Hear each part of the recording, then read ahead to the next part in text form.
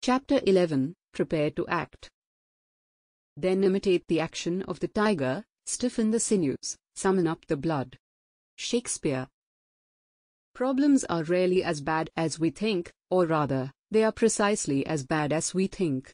It's a huge step forward to realize that the worst thing to happen is never the event, but the event and losing your head. Because then you'll have two problems, one of them unnecessary and post hoc. The demand on you is this: once you see the world as it is, for what it is, you must act.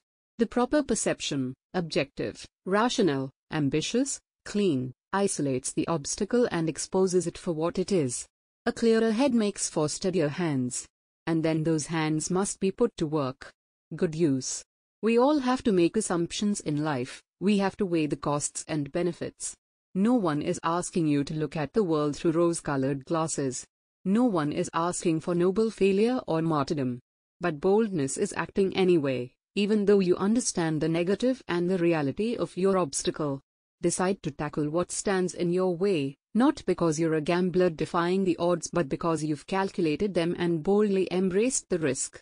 After all, now that you've managed perceptions properly, what's next is to act. Are you ready?